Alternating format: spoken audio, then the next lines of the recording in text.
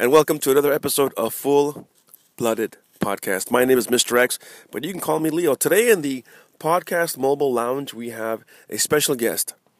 He is not only a really funny guy when you see him on the dance floor, but he's extremely cordial, which is what got my attention because from one dance instructor to another, sometimes we're trying to protect our clients from not getting hit by the barrage of other social dancers. And I bumped into David and his client, a student, and he said, "You bump into some of the nicest people in here." And as he said that, I thought, wow, that's a great take on it. Usually, I would curse the guy inside my head. Now, outside, I'd say something else. But in the inside, I'm like, oh, I'm so tired of 25 years of bumping into people. But he was just so nice. Then I found out he's also got a left brain. He's a heck of a computer guy. Please welcome to the Full Blooded Podcast, Mr. David Duval. Hello. Thanks for the warm welcome, Leo. Tell our listeners a little bit about yourself. Okay. Well, I've been in Orange County for maybe 4 or 5 years now, and yeah, I first ran into Leo maybe almost at the beginning, and we both go to a studio, Atomic Ballroom, and as you said, I'm in the software business, and when I started dancing more, part of the motivation behind that was because I had a software company that I'm trying to think of the best word to describe something that totally bombed. But I went. I had a couple of those. I called it a business. yeah, right. So I had a software company that was doing very, very well, and then Google decided that they wanted to make a little change, and then it didn't do so well. So over the last 4 years, I definitely took advantage of the time that I didn't have to spend with that business, and have been working on developing myself in different ways. And among other things, I've been working on studying languages. So I have no trouble speaking in Chinese now. Really? You've been learning how to speak Chinese? Absolutely, yeah. How long have you been doing that? About 3.5 years, yeah. And were you taking like a course at college in the evening, or how were you studying it? Well, I just studied myself because there's so many tools online now. You don't have to. You don't need a teacher. I mean, so you can learn as you go, and you can figure out your own plan to study. And of course, there's so many Chinese people in Southern California. So especially here in Irvine, yeah. Yeah, in Irvine. So yeah, I've been teaching online English like little kids, and it's been kind of fun. And so I've also met some very wealthy Chinese people who are interested in starting a business with me because they think I'm very interesting, because it's not too often that you run into, I'm trying to say a Caucasian person. Is that the best word? Yeah, I came from LA, so we use white, black, brown, but yeah, you're from Orange County, I guess, so you use different terms here? I tried to tell my mother the other day, it kind of came out wrong, it was very politically incorrect, but not too bad. I said, I attended a Vietnamese function, and I said, but they're not all Vietnamese. There's also normal people. And I'm like, no, mother, that's not what I mean. I'm trying to say. Yes, you caught yourself. They're not. They appear. Some people appear Vietnamese, and some people appear or not Vietnamese, maybe not Chinese. Vietnamese, yeah. But normal was not the word. But my mother's from Georgia, and I was just trying to get her to understand because I don't think she sees quite so many different cultures in Georgia. You said 3 interesting things before I forget. Let me just see if I'm correct so far. You said that you're trying to do things to improve or better yourself, certain things. The way you phrased it, I really caught my ear. And you also said that you have been doing very well with learning Chinese. And I was about to ask you on that fact, why did you choose Chinese? But you're right, there are a lot of, out of all the Asian cultures that are prolific in taking or doing business, or taking private lessons, coaching, being really involved in the ballroom dance circuit here in Orange County, the majority would be, if not European, Chinese. It seems to me. Just like golf, right? You got a lot of these golf courses. Really? Well, yeah, I have. And a majority of the members there are Asian or Chinese. Right. But I guess it depends really where you go. I mean, if you go to Hawaii, a majority of the Asian influence there would be Korean and Japanese, right? Depending on actually which season you go. But here it's really easy in Southern California to be in a melting pot of all kinds of other culture too. Like there's the Filipino, there's the Vietnamese, and there's the Japanese, and once in a while you run into Thai. But everybody's doing salsa dancing and Cuban dancing and English dancing, so it's really nice and comfortable here. But then you go somewhere like Georgia, and I guess it's not like that. I think that, let's see, in Georgia, definitely they have other cultures, but just not to the extent that we have here in California. And I don't know. I really have enjoyed being here in California. I feel like there's just a richness of culture. In Georgia, I would say that, some of the people that I encountered had some trouble in their lives, and maybe were a little less emotionally stable. Maybe like you. No, just kidding. Hey, those rumors are only half true. Just kidding. but no, seriously, there's some people had some serious problems there in Georgia, and some sad stories sometimes. And here, I just people's stories are a little better, Well, is there more money here than Georgia? That probably has something to do with it. Yeah. I'm sure that has a lot to do with it. Yeah. So why are you on some journey to better yourself? Did you just recently come up with that idea and some yoga mantra? I mean, where's that coming from? Well, I should also say I also own going on 3 software companies now. So the other software company that I used to do is gone, and now I have dance-related software. It manages dance studios. So if you're the owner or the manager of a dance studio and you want to manage all your students and schedules, scheduling the students, allowing people to sign up online for private lessons or group classes. What's the name of that software? Dance Studio Manager, yeah, and dancestudioManager.com. And when did you create that, or when did you put that on the market? Well, actually, I started it at at a studio in Marietta, Georgia. The owner needed something to help manage their students, and then one thing led to another, and over the years we've developed it. And actually, we have a lot more clients who do ballet, tap, and jazz. And we have, I think, as of today, approximately 110 studios who pay a monthly subscription to use our software. And recently we have started to partner with 2 new people to start 2 new companies. And the first one is someone who's known in the ballroom world pretty well. That especially if you're on the East Coast, there's an organization called National Dance Clubs in D.C. And they have about 6 locations, and we're partnering with a lady named Nancy McCaskill to create a software product. It's actually done, and we're going to bring it to market in March. And that one's more geared toward the private lessons, especially with the programs and packages, like the typical chain studio. Did you just grow up as a kid interested in science or interested in computers, or how did you develop that side of yourself? I mean, you're obviously doing well with it to start these little companies. I'll have to tell you, I'm not a programmer. I can look at code and maybe tell you a little bit about it, but I would not say that I know how to do that. I think mostly it's because I meet people, and then I find ways to work together with other people, and then that way you can develop, relationships over time that grow. So are you saying you just put a team together to get this task done? Yeah. So you had hired programmers? Most of my programmers are based in Ukraine. So I started working with them back in 2004, and we added some people since then. But yeah.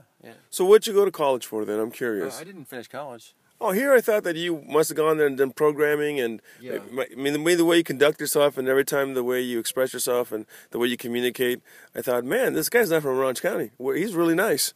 Oh, you said he is from? He's not from Orange County. He's really nice. So how does being from Orange County and being nice, how do those two things go together? Can I interview back about you? Sure. I think most people in Orange County aren't nice. I think most people in Orange County are polite. Yeah. They're super polite, and they're super concerned with everybody else being polite. And I think that's great when you're looking to invest in property. And everybody knows that whether you start a business here in Orange County or you buy a home or property, that's what it's for. It's not like we're all going to sing Kumbaya here and go to everybody's block party. There's no block parties here.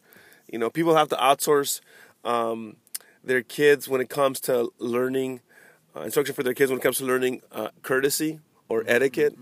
That used to be taught. Now the way people drive or the way they stand in line, and they cut you off, it's like they're playing poker with you. Now they're letting you know, well, I made the move first. Now what are you going to do about it? Most of us are courteous or polite, right? So that's what I mean. By the difference between being nice and being like people from the South are kind of nice. Like I went to Arlington, Texas, and that's the beginning. I would guess starting to enter that second part of the United States, the southern part.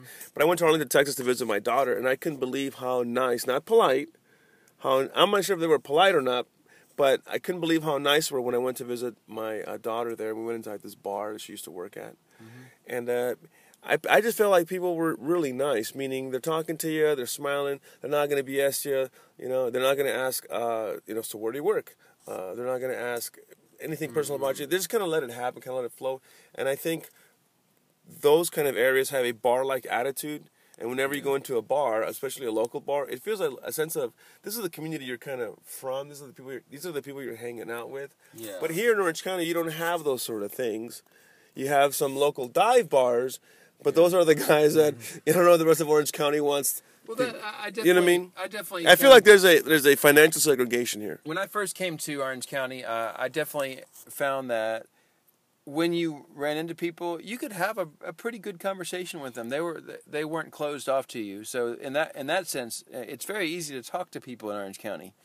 But when it comes to establishing a more longer term friendship, people don't have time for you. And I guess part of the reason for that is there's just so many more opportunities to make connections with people in Orange County because there's so many successful people in different areas. So it's easy for people to just leave you right behind if you're not part of their plan. But you can also take advantage of that and just meet a lot more people, and then that 0.1% that you run into that actually, you can create something quite meaningful. It's just a matter, I think, of just running into the right person, and that can take a lot of work because people don't have time for you, Yeah, I'm not sure if I'm into doing a lot of work and it can take a lot of time. But I will say this, there have been some nice people. There's an exception to everywhere. And I'm not saying Orange County should be nice. I think it's awesome the way it is because most of us didn't move here, I think, to pay these overinflated prices for a home. $1.3 million for something you can buy for $250K in Las Vegas. It's just ridiculous what they're charging over here. But most people here, while they're polite or not, I think they are, and I think the variety of culture is awesome. But what I do like is once in a while when you get to meet somebody who's super, super nice, like they're a genuine person. Case in example is Joe and Tilly Nuzzo. I've known them for over 22 years, and he was raised in Alhambra, an Italian in the 50s, with an Italian British family, and Tilly was raised in Hawaii. So they're not from Orange County. But it's okay. Very nice people. Yeah, but I think this is why ballroom dancing in this particular case is so special to me, because I got to meet you through it. I got to meet Doreen, who runs Atomic Parties, through it. I got to meet Joe and Tilly through it. I got to meet a lot of people through it. Most of them will say nice things about me. Some may not, but thus being a local celebrity. And what that I mean is, I have a lot of interest, and I get involved in a lot of parties and a lot of events. And after 25 years, you're gonna know a lot of people. It's very normal, when you're a dance teacher. It's kind of funny, really, but say you go out on a date with one girl, it's the equivalent of going out on a date with 10 girls. To people, they're going to talk. So the world in which we're talking, there's a very small little community, so it gets around so fast. So it's like, if you go out with one girl, then that means you're sleeping with all these different girls or whatever, and that's kind of funny how that is, how people are. It's not just in Orange County though; it's everywhere, But I think what's most important is just that over a period of time, as long as you keep yourself, what do you call it, your nose clean, people will come to respect you, And actually, when I've asked questions about you. Oh, you have? At other places, like, what do you think of this guy, Leo? Oh, you must have got a variety. You must have got a variety of answers. I can tell you that.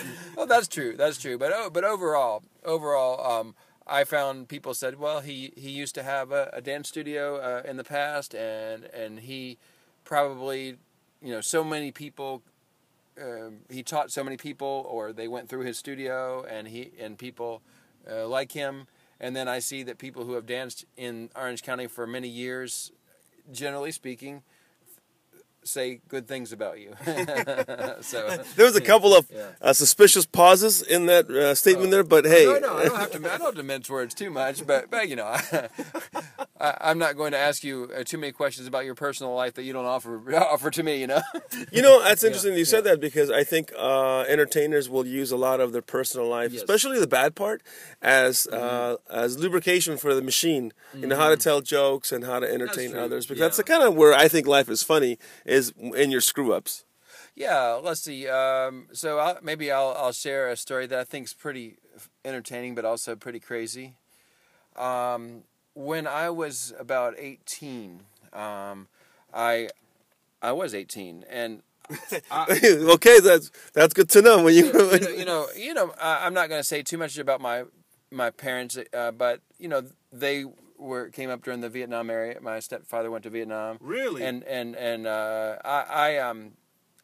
I did drugs. I smoked marijuana, especially, which back then it was not legal. Yeah, back then it was kind of like, right now you see celebrities doing it live on the air, like YouTube, when Joe Rogan interviewed Elon Musk. They're drinking whiskey, they're smoking a joint.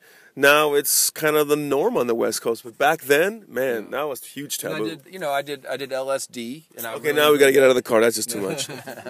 but I don't now, and I thought it was very interesting, because it causes you to hallucinate and so forth. But anyways, my parents thought that, look, if we just keep taking care of you at home, you're not going to get anywhere. So basically, they told me, you got to go. When you were 18, you got to go. Yeah. They bought 2 new cars, didn't pay for my college, and I'm on my own. Now, my mother would bring me groceries and things like that sometimes, because I found a place. But, I kind of waited till the last minute to find a place. And I found a place with this couple. They worked at a factory where they make modems. It was called Hayes Microcomputers. Still remember? It was the first modems for computers. I actually helped assemble the modems, yeah. That was back when we actually had assembly lines where we had American workers making electronic parts. We don't have that now, right? Oh, no. Yeah, so I made modems, and it was because the couple that I moved in with helped me get the job. And they weren't the most sightly folks, honestly. And, I got home one day. Maybe I'd known them for, a few months. And all the stuff was gone. And there was a note on their door. And totally seriously here, the mother of one of them, they wrote, she has left us a double-wide trailer, and it's a great opportunity, and I'm sorry, we have to go. So they literally left our apartment for a double-wide trailer. and I have no roommate. I don't know who the landlord is, because I was paying them only $250 a month.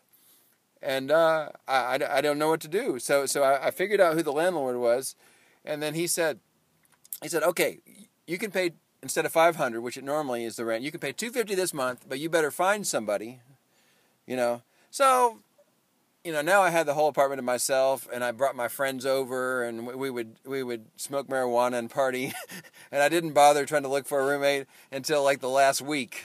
It sounds like this is a theme with you. Wait till the last minute. No wonder you're like the rest of us dancers. We just went to the last minute. Go ahead. Yeah, and then to the last week, and I put an ad in the newspaper, and basically the first person to pull up, it was this man. I'm only like 18, right? And this man pulls up in a van. He's probably in his mid-40s or something, kind of rough cut from New York. It's like a brown van, old, and he pulls up. And he asked me, so what do you think? And I'm like, well, it's $250 a month. And he goes, okay.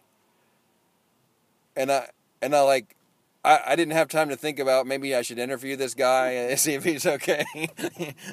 so I'm like, so I kind of didn't know what to say. And I'm like, okay. And he already had crates in his van. So he's immediately bringing the crates into the apartment. And then within like a day, he's put... I don't know how this could get any better. He's put a padlock on his door, like literally with a key. I don't know if you've ever had a roommate where they wanted to lock their door like that. That was very strange. So I told him, I said, hey, look, if we're going to be roommates, we need to be able to trust each other. I'm not going to be going into your room, and I also respect you won't be going into my room. But you don't need to do a padlock. And he's like, it's staying. And then there's like another incident where he left some butter on the counter of the kitchen, and I'm always one where I put the butter in the refrigerator. I don't know. What do you do? It makes a mess if you leave it out there. Bugs get on it. Yeah. It's called when you finish using something, put it back. Apparently, you can leave the butter out and it won't go bad. I didn't know that. Yeah. See, I thought that was weird, but he left it. So I confronted him about that. I'm like, what's the deal with the butter? Shouldn't we put it in the refrigerator? And he's like, I don't remember exactly. It stands. Yeah, it was something to that effect. Yeah, the butter's gonna stay. And then I'm just starting to think, I'll ask him, so did your roommate before, what was the deal with him? And he's like, oh, he kept hitting me. We got in fights and he would attack me. And and I'm like, Hey, you're 18. You're 18 this whole time. So then one night, okay, I'll bring the story together pretty good here. One night, I had been delivering pizzas, and the guy that was the owner of the pizza place said, "Hey, we've got a four-wheeler. I'm going to come pick you up, and we're going to go four-wheeling in the snow. It doesn't snow too much in Atlanta, so I thought that'll be cool." So I'm in the living room, and my roommate's back in the bedroom. I don't know what doing what, and I put the headphones on, and they're connected to a jack to the stereo, and I'm just like kind of dancing, listening to some Led Zeppelin, and every once in a while I'll look over to see if the guy's going to pull up in the four-wheeler to pick me up, but at one point, the jack comes out of the stereo, and the stereo is on at full blast for just a couple seconds. But you unplug and you pull it out. But the roommate comes out of his room, and he's just standing in some old dirty white underwear. That's all he's got on, all hairy, beard, and he points at me, and he says, "You've been tainting my food." And runs and jumps on me. And I'm pinned against the ground. He's got his hand on my neck. And seriously, I pissed in my pants. I literally pissed in my pants. Oh, my God. And he's got his finger in my face. He's got his hand around my neck. And he's like, "I know about the orange juice." And I'm like, I swear to God, I didn't taint your food, man. And I'm like, we'll call somebody, we'll get it checked, I didn't do it. And then he just says, "Okay," and he goes back to the room. Oh my God! Dude, this is living with a crazy roommate from hell. Well, how did it end? So I guess my friends and the four-wheeler picked me up, and I've pissed myself, That's the only time that's ever happened to me, but I don't know. If you can imagine being in that situation, you might do it too. What broke up? Did he move on? Well, no, I guess my stepfather went over there and had a talk with him and just said, "You got to go, bro." And then I ended up leaving that place, and I think went back to my parents for a little while and then found another place. So you're originally from Georgia? Yes. Well, I was born in Florida, but yes, pretty much, yeah. That's where you were raised? Yes. Mm-hmm. And this ballroom thing that you're doing, that's just something you do on the side? That's something because you're a hobbyist? So probably what got me out of doing the drugs and stuff was I found dancing. And maybe by around age 23, I started dancing. And, at one point I even lived in the back of a dance studio. And I would work on the computer till late at night, and I'd sleep till 12 or 2 in the afternoon, but because I stayed up till 7 on the computer, and I learned about the internet back in 99 or so. And wow, that sounds really interesting story. Yeah. How did you convince them to make that happen? Well, I think the owner of the studio really wanted me to be there more, and instead of working other places. So somehow, me and another teacher, we both had separate rooms, and we were in the back. There was like some extra space in the back, so we both stayed there for a while. And I taught full time for a while, but I would say mostly dancing has been something that I did in addition to some other ways of making money. Mm-hmm. So it's something you really want to do, but it's not something that you would ever want to do full time right now? Well, I mean, no. I think that it's difficult. I'm not interested in the type of business model where every hour you work is how you get paid. Because then if your body aches or whatever happens where you can't teach, then you're just out income. So that's why I started some businesses where it's based on the subscription model, where I have money coming in no matter whether I'm working or not. As long as I can pick up the phone or type an email, I'm still making money. Mm-hmm. So so when you dance, you you burn a lot of calories. Like you really move. Oh yeah. And I like to do the same thing, but my biggest reason is because I don't go to the gym, I don't exercise, I don't work out, I don't believe in that. I'm just not geared to do that. I like doing activities. Yeah. And me and my son, one of our biggest activities is going to the parks. So there's a lot of walking and throwing the football around and walking the dog, or dog beach. But unfortunately, our other activity that we love is video games. We play online with each other a lot, and that's a lot of sitting. Yes. Right, and I play poker a lot, and that's a lot of sitting. Mm-hmm. So when I get a chance to go to a party, I'm looking to dance as hard as I can because I really want to work out. And I'll bring 2 shirts because I get the first one soaked. Mm-hmm. But do you do other physical activities, or do you just like moving a lot on the dance floor? Well, I would say I've had some trouble with my lower back a little bit, and a little bit of trouble recently with my foot. So, and I've just found that maybe as I've aged, it's important that I do some other types of exercises to balance things out. So, like I do some yoga. You do yoga? Yeah, actually, I because I study Chinese, I do Chinese yoga videos. Wow! That way, I can get more practice listening to the awesome. Chinese. Yeah, yeah. Mm-hmm, mm-hmm. So you just kind I swim. of go through life just kind of networking, and kind of what you want to do next is what you focus on. I mean, doesn't seem. I mean, where's the structure in your life plan here? Oh, well, definitely when it came to starting the Dance Studio Manager software, when the other company kind of crashed or whatever, what was it, 5-6 years ago now, my wife and I worked very hard to get those first customers. I mean, we sat, this might be why my lower back hurts, so we sat in front of the computer just typing emails, looking on Google Maps, finding dance studios, calling them, emailing them, trying to get them to sign up. And we lost money for 2 years, but we worked really hard. So I think maybe part of the entrepreneurial spirit, I think I read it in one of those millionaire books. I'm not a millionaire, but the millionaire books is that you see what you want, and you're willing to put the work in, knowing that in the future you won't have to. So we got a plan that we can sign up. If we ask the same question enough times, people will spend money with us. And we will, be able to get a subscription every month from a lot of people, and then we won't have to work so much. So now that we've reached that stage, we don't have to work so much. That's awesome. And you were saying earlier that you also do a lot of swimming? Oh yeah, well it's just an aside. Yeah, I live in a nice apartment complex with a good pool, so when things are slow, I'll definitely do 20 laps or something.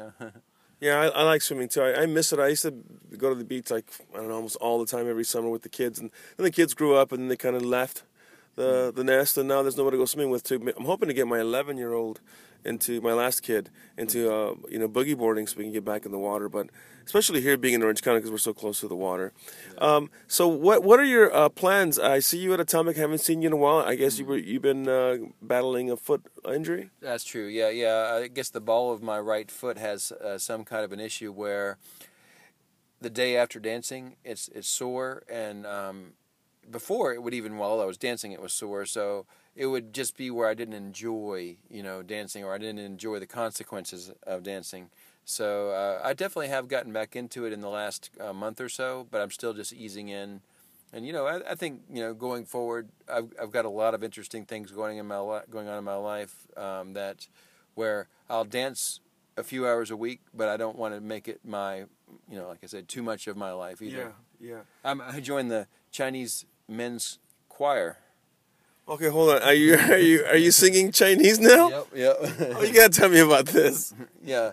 Oh, so I met this through one of my students. I met a wealthy man named Mr. Yu, and he owns a Sichuan restaurant, and he started inviting me to come every week, and I eat Sichuan cuisine every Saturday for free.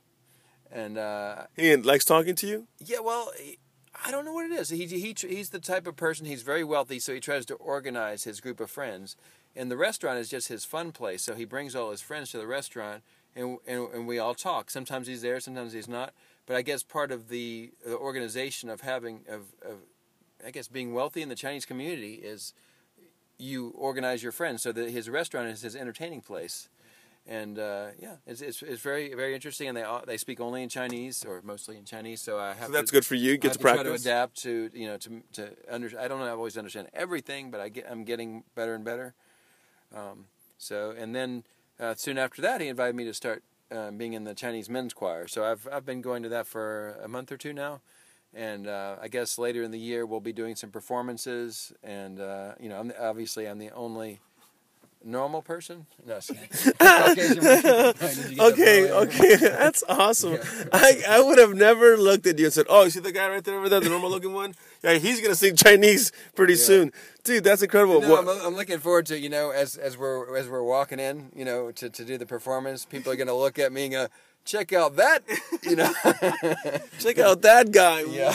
Wow. I can't. What does your wife think about you going through these interesting adventures with people? I think she has gotten used to that. I'm just going to do some things that are not the same as everybody else. When you were a kid, did you have the same type of spirit where you were just kind of, because you almost sound to me like part hippie and also part entrepreneur or part doer. Because I hear you and see you doing a lot of things, but I mean, where does this come from? It seems like it's a kind of a.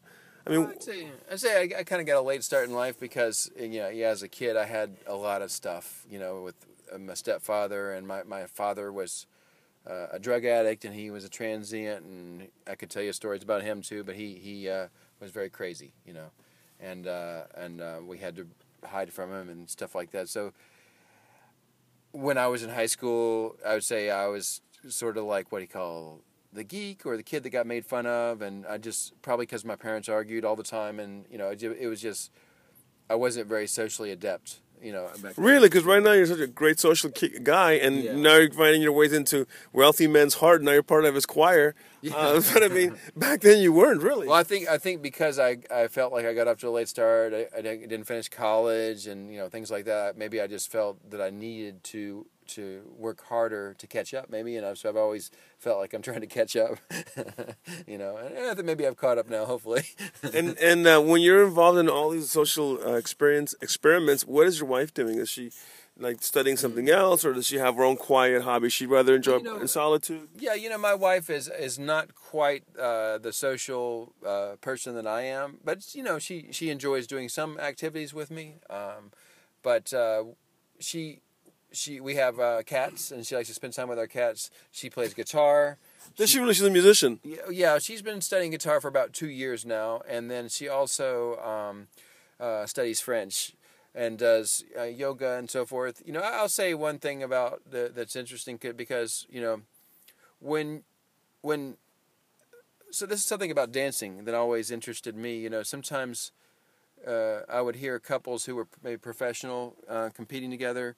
They stop dancing, and people are like, "Oh my God, what happened? Yeah, are they still, together?" Yeah, and but then I would talk to some of those dancers, and they say, "Oh, it's been the best since I retired," and I never really understood that, and but.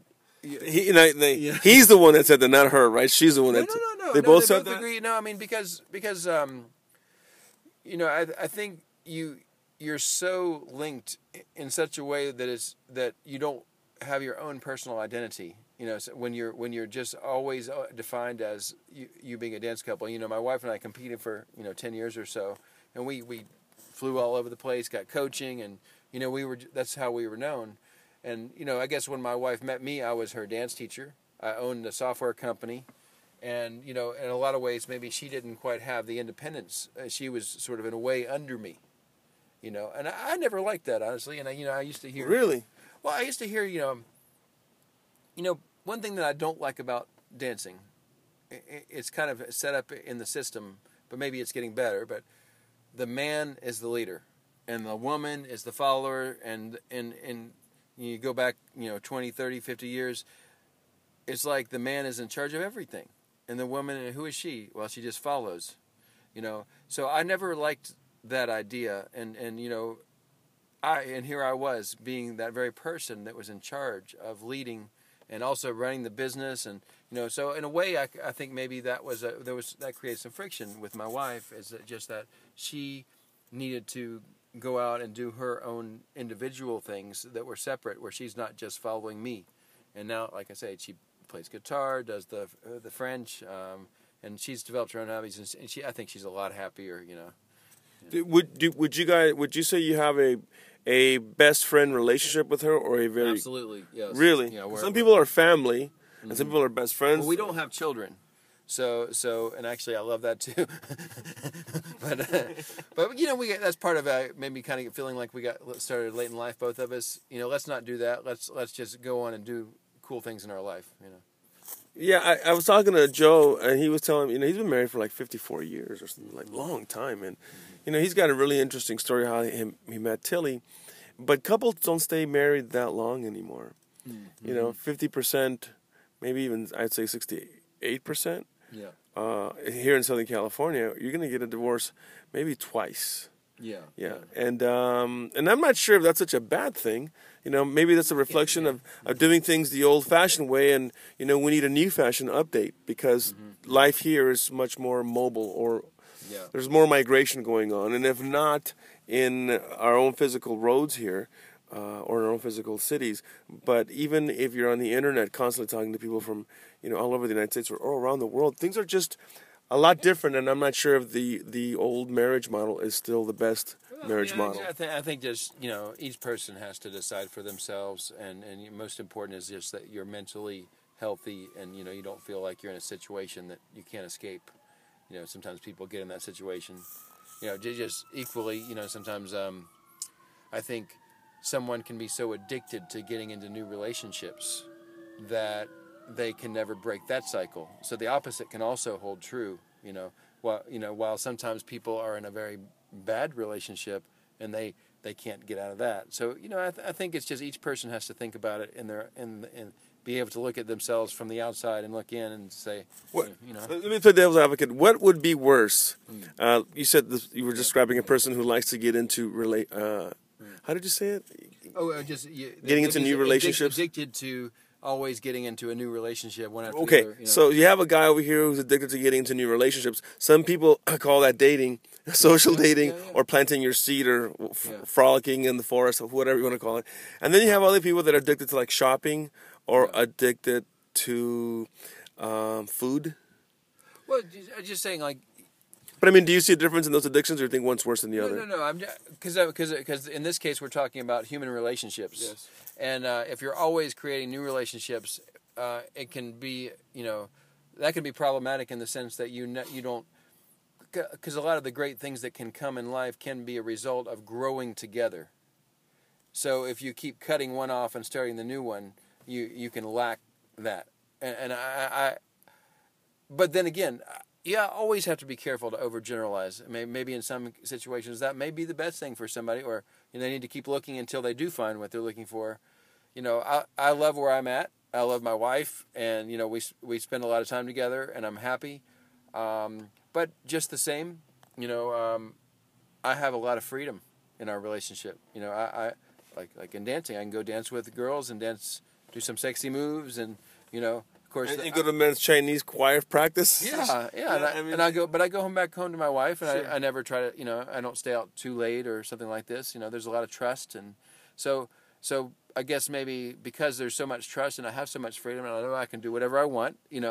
Would that be just as easy to say? Could you still operate in that same feel of comfort if you were in your late 20s? Would you say? No, maybe not. Because I'm thinking, in the 50s, and one thing I'm finding out is. I'm not as motivated anymore. I love to dance because I'm thinking this is awesome, but I'm thinking, hey man, I've been divorced a couple of times. I've been around the block a few times.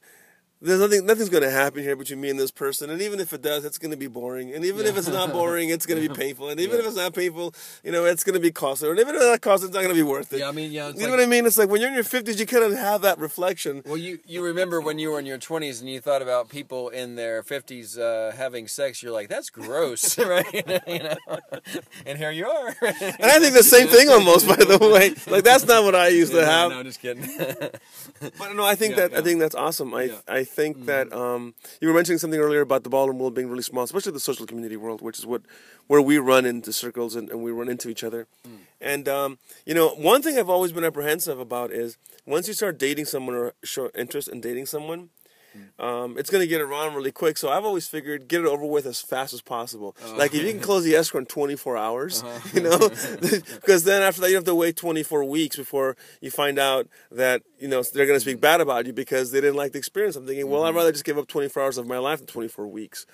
Well, I've certainly had some dance students where when we split off the dancing, it was almost as if I had split up with someone who was in a relationship with me. People can be very serious about, their dance relationship. And, one of the problems I sometimes have as a dance teacher is, I have women giving me gifts. And I've kind of learned to be very suspicious of that now. When the gifts start coming, they're expecting a little bit more, and that can get me into a very unhealthy situation with a student when really they're paying me to dance. So I try to make... Yeah, hey, what you say, everything else has to be extra. You got to pay you a lot more. I understand what you're saying. Well... I'm kidding. I have joked with my wife where I say, I'm going to go dancing with such and such, this person, and I'll be home about 10:30 or 11, unless. And she obviously is not laughing, I think. No, because she knows that there's nothing going to happen. Yeah, well, so I'll tell you an interesting story. A while back, there was this lady at one of our dance venues, and I was always quite smitten by her because of how she smiled. Her smile in her face, I just always got me, but I never had a conversation with this person. Now, this went on for probably about 4 years, and 1 year, she decided to do a special performance, and so there she is on the mic, and that was the first time I actually got to hear her speak. Wow. So I recorded with my cell phone, right? And I was just in the middle of breaking up with somebody at the time, and I thought, in 6 months, if this person here is still available, I'm going to ask this person out for a date, right? That was my thinking. This happened a long time ago, of course. I might have had hair back then, I don't know. Anyway, to make a long story short, eventually we got to a point where we went out on a couple dates, and we said, oh yeah, let's start being a couple, and I said, yeah, I wouldn't mind, blah, blah, blah. And then a couple weeks go by, not even that, I would say maybe 7-8 days go by, and she texts me, and I'm in Las Vegas, and she texts me that she thinks it's unfair for her to be the way she is because I'm expecting a lot more, and let's just be friends. I'm a super nice guy. She doesn't want to hurt me, so let's just go back to being friends. So she basically dumped me over a text, and I'm thinking to myself, God, in our age group, I've never done that. I'm always willing to see the person no matter how uncomfortable it was for me. If I was going to say something that's bad news. But this lady decided to do it this way, and then I thought, I don't know why I'm complaining. I really think she's kind of a bitch, to be honest with you. Yeah, maybe it's less work just to do the text. Okay. Yeah, so things definitely have changed, but I think that, like you said earlier, whenever... This is a small little community. It really, really is. Yeah, well, I try to branch out, and I've got dancing in Monterey Park and Hacienda Heights, and sometimes in Garden Grove, sometimes in Atomic, and beyond dancing, I have friends in a lot of different places. So, I don't want to put myself above other people, but just I have so many interactions with different people that if someone is not working out for me, I'm just going to be busy because I've got someone else that is worth my time. And I don't try to think negatively of the person that I don't have time for. It's just I feel myself led to spend time with the people that are worthwhile to me, That's what I meant earlier. I feel like, wonder what as a kid, where you got this drive from, because, you're a very youthful, active adult. People drive you. You start getting involved with people in different ways, and like, I need to be at the chorus on Sunday. There's a restaurant on Saturday where there's all these Chinese people that want to talk to me. I'm telling you, they find you interesting, don't they? Yeah, absolutely. Yeah. What's the number one thing they like to talk to you about, or what they ask you about? When you're over there? In the Chinese, I would say that there's a little bit more initial fascination with me, but then when it comes to the conversation in the restaurant, it's not too exciting to my answer, but just I spend a lot of time just trying to listen and understand and get involved in their conversation where I can, but my thinking's not quite as fast in Chinese. So I'm still working on being able to have better, but I'd say the Chinese people really respect that someone took the effort to try to learn their language, because it's not easy. So maybe that's what it is. Maybe that's the answer. With the current news status, with current status between China and Russia and the United States, you've heard about this chatter about. Yeah. Okay, is any of that climate affecting the conversation? Do you hear any of the Chinese talk about politics? Or, I mean, they're in a very safe place, aren't they? It's mainly Chinese people there, I assume. They're all speaking their own native language. Yeah. But they don't talk about politics. They don't talk about what Trump's doing.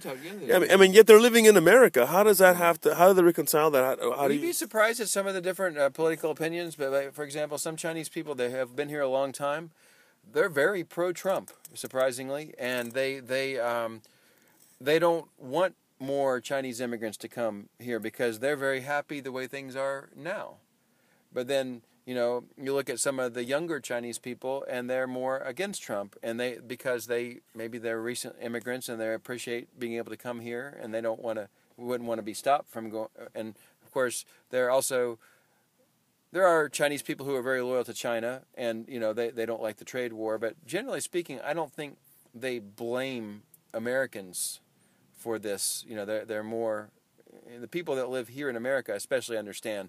If you start talking about Chinese people who are overseas, they don't understand very well about what's going on with Trump. But if they live here, they understand pretty well, I think. Yeah. And now the Prime Minister of China has now declared himself to be in infinite Xi Jinping power. Very nice. Well, how do you feel about it? The guy's a dictator now. He's in charge all the time.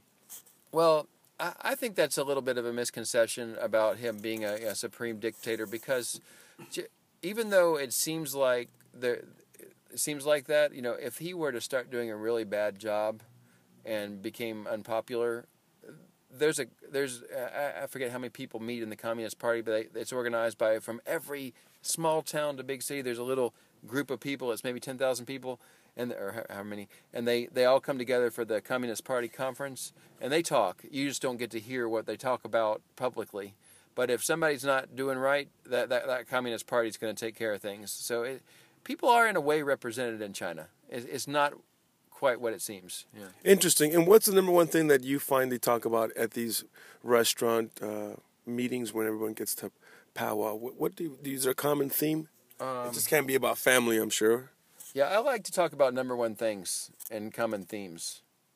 Just kidding.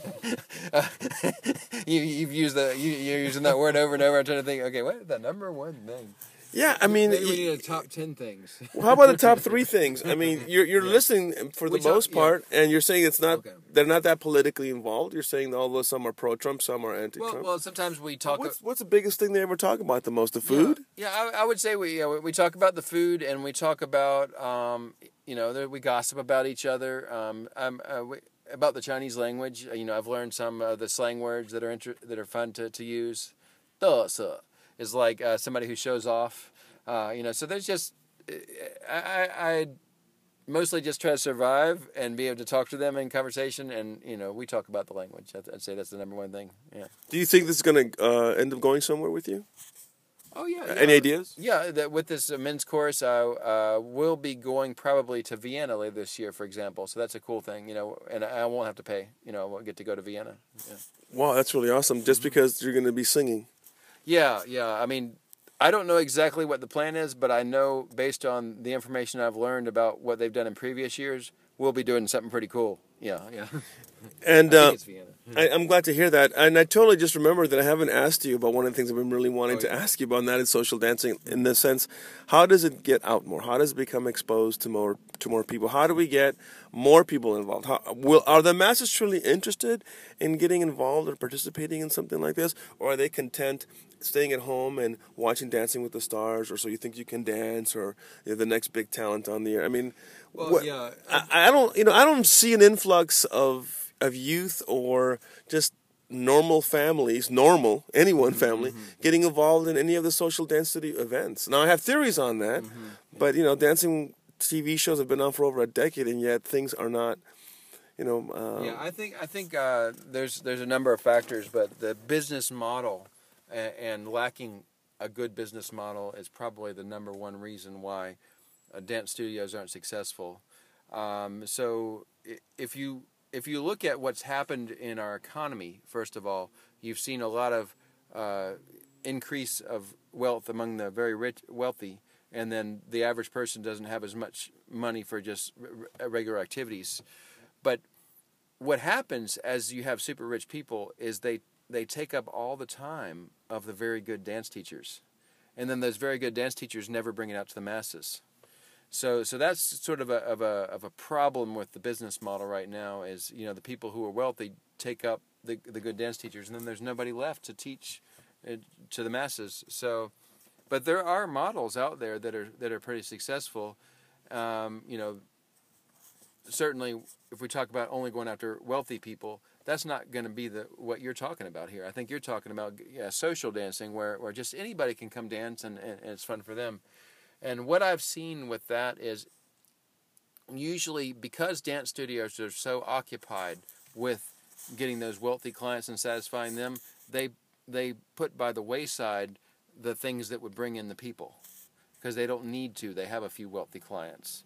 But that can be, an experiment that I've done before. If you just actually take a piece of paper, a flyer, and you put it in enough people's hands, wherever that flyer is, as long as it's in the same area, that people will show up to the studio. But nobody does that. Why not? I don't know. But if you were to tell enough people, here's a flyer, come dance, they will come. And I did that. I remember a while ago, and one student ended up spending tens of thousands of dollars at the studio, and I spent 2 hours handing out flyers. I mean, how's that for return on investment? 2 hours, and you got tens of thousands of dollars because you put a flyer in the right person's hand. Well, let me ask you this. Atomic Ballroom, for example, has been having social dance parties every Saturday and every Monday night. And it's been going on for, over 10 years. Yeah. I think Monday nights have been going on for almost 5 years. I'm not really sure on these numbers. Yeah. I could be off by a year or two. But it's, it's not a couple months here. It's quite a while. You have to look at what they do and a couple things they do. And I'm sure I don't know everything they do. But they're on meetup.com. They're on Groupon. They have a lot of ways of bringing in new people. That's the key to having a good social studio, is having methods to bring in new people that work consistently.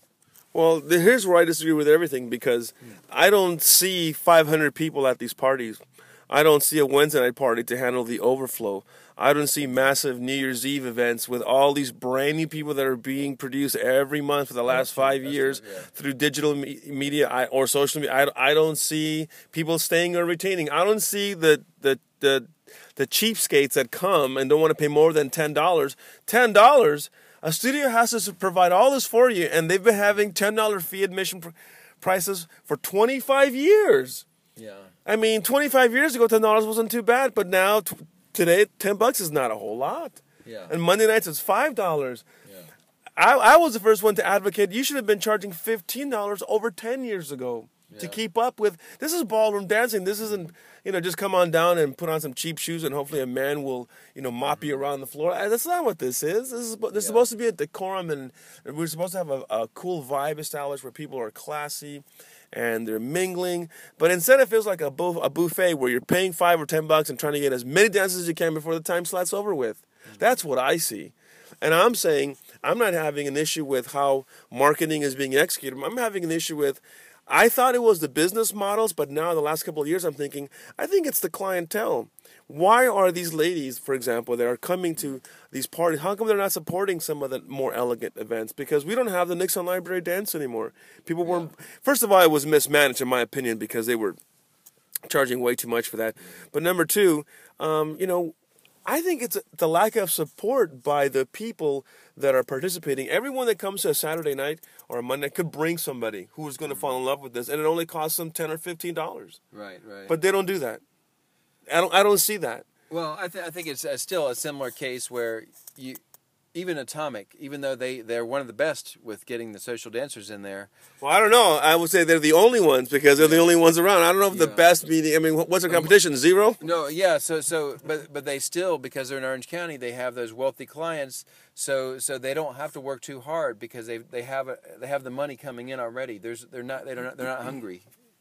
Well, I will agree with you this. I have seen that the most talented teachers, like you said earlier, don't want to have a business work model that they have to get paid only when they teach. That's going to get tiring for them. The body can only handle so much, and they also have their own competitive careers. Yeah, so I agree with you. That's only going to produce so much. And then on the other hand, why is a studio going to go out of their way to lose focus on those rich clients with the higher profit margins when they can focus their energies on trying to bring as many of the masses in for the Saturday night social dancing, for example. But nobody's paying money for that. But another thing I'll say is I'm going to guess that the average instructor at Atomic makes $25 to $35 per hour, 35 being the top. I agree. Yeah. If I had to guess. Yeah, and now they're charging the clients somewhere 80 plus per private lesson.